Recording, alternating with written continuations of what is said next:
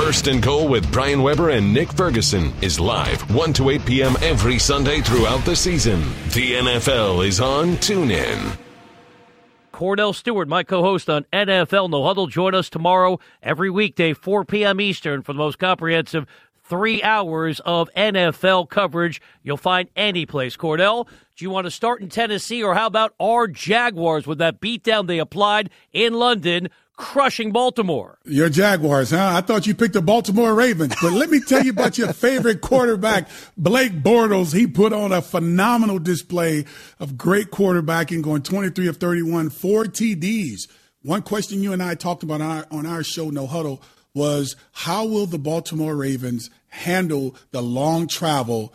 I said they're probably more or less be in awe, just caught up into the nuances of things, and the Jacksonville Jaguars being the well-traveled team they are, probably having the biggest crowd there in London, end up coming away victorious by a big margin of scoring 44 points on this team, Baltimore, who's pretty much been putting out a few donuts when it comes down to playing against teams like the Cincinnati Bengals and a few other teams that they play really hard against. Maybe not gotten donuts, but play really hard. But great job by Jacksonville. How about this Kansas City Chiefs team? I mean, looking at them right now, Alex Smith and company are continuing to play phenomenal football.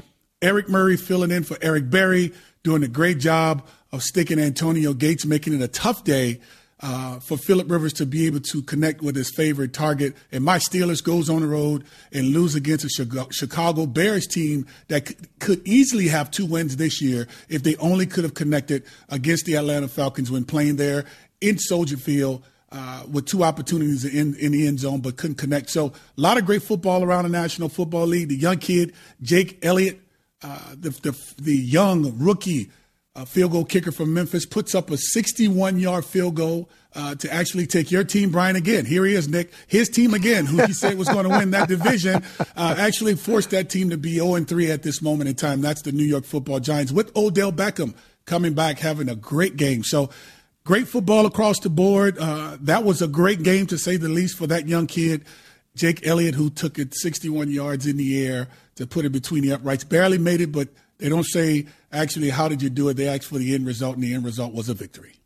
Cordell, let's go back for a second. Now, there's no timetable on Andrew Luck. I know it's being alleged he may come back to practice, and I'm sure after watching Jacoby Brissett go out and play the way that he's been playing. Now, would this be a little too far-fetched to think, knowing as though the Colts need a lot of pieces to keep Jacoby Brissett in-house and then start to shop maybe Andrew Luck to get more pieces to help this team? Is that a little too far-fetched? Yeah, that's insane. I'm going to jump. No, it's not insane. It's not insane. Shop Andrew Luck. Plus, you couldn't trade him with the contract. But because Cordell, here's the thing. This is your segment. Here's the thing. I of course, you know why he's griping over there right now. Exactly, because B. Webb is high on Andrew Luck. And plus, he went to Stanford. So, with saying that, we had this conversation on our show with saying that there are talks around the National Football League that within his camp, which we haven't heard that directly from the camp, but just conversation around the National Football League, that may be a potential chance, or just talks, or even just thinking about that being a potential scenario. Now, let's just be realist here. If we're a front office people and we saw our team being as young as they were, and the money that we've given Andrew Luck, it's not actually turning out the way we would love for it to turn out, because he's injured all the time. And it's not necessarily his fault. This is strictly a business decision.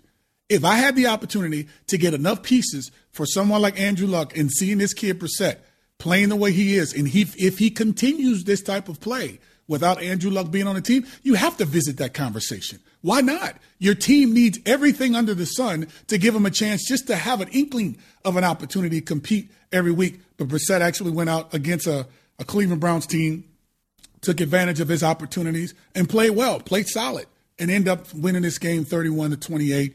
And by committee, we saw Frank Gore, who had a solid game, made a couple plays here and there, scored a touchdown. That's really all you ask for, not necessarily to carry the load, but just be a part of it, and he was. So I like what you're saying, Nick. We talked about this on our show during the week last week, so this is not new conversation for us.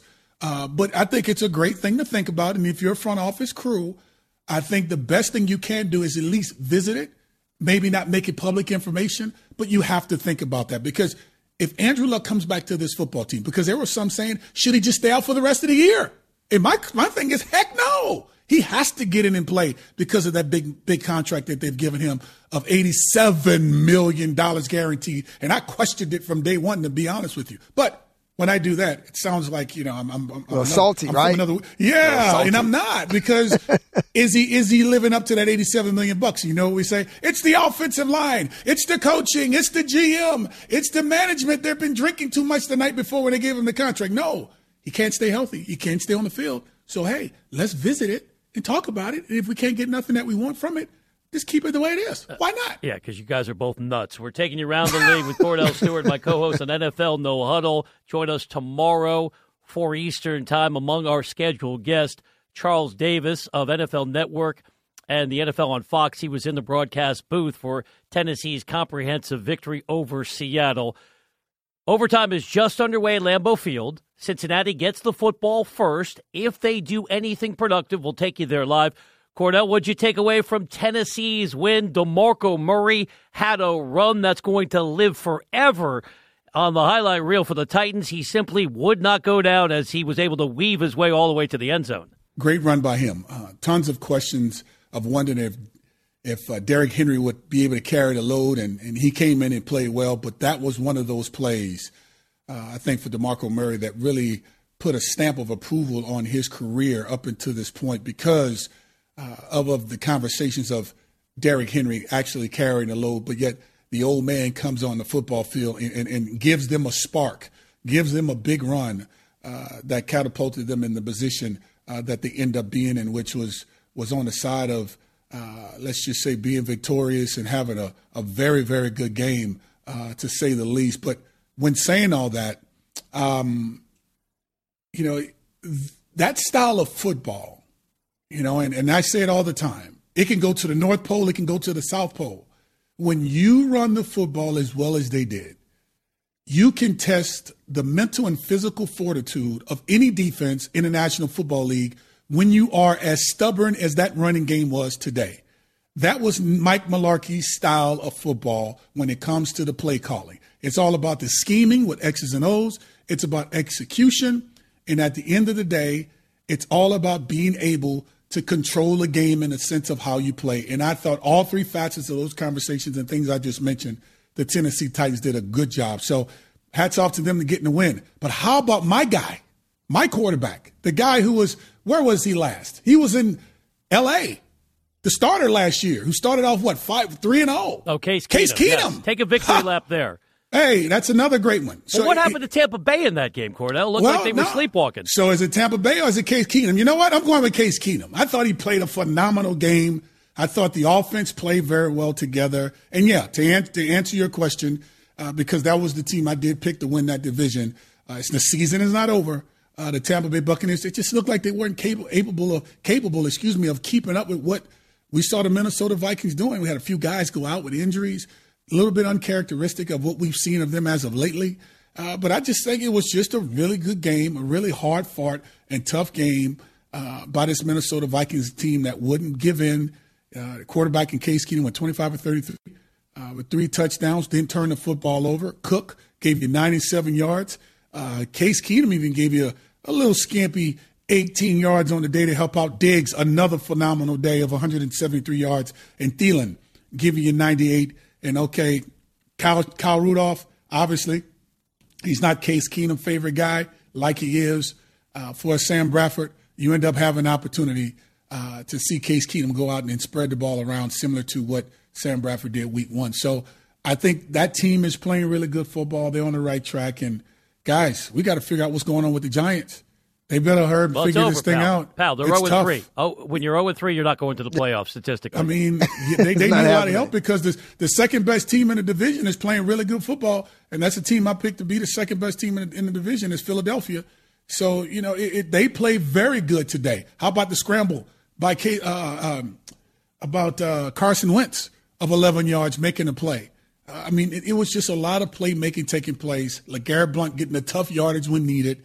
And I think everything that you needed from this Philadelphia Eagles team to get that win, which was a tough one, an in-division rival, they end up coming away pretty good. And right now they're sitting at 2-1 with an opportunity to compete for that division if they can keep playing this type of football. Wow. I mean, everyone's patting themselves on the back. You're doing a great job of it, Cordell. So why stop there? So tell me with Jameis Winston, it just seemed like he fluctuates. He goes up and down, and you are a resident quarterback. So I'm going to defer to you on this. Why is he so ups and downs? Well, the ups and downs come from, in my mind, just maybe sometimes trying to do too much. And I think that was one of the conversations we heard when we watched the Hard Knocks show this past summer with his head coach and himself, and saying that he doesn't have to do it by himself. And when you go out and you make those types of mistakes, turning the ball over 3 times on the road, you really make it hard for your team to actually have a chance to compete within the trenches. And, you have to credit that to Coach Zimmer's defense. Let's just call it what it is. This is a very good defense they have over there. No one really wants to give them credit because I know we have our eyes on the Green Bay Packers, which I think we all do as we speak right now with this game with 7 minutes, 34 seconds left in overtime. They have the football on the minus 21-yard line. It's just one of those cases where they're just playing solid.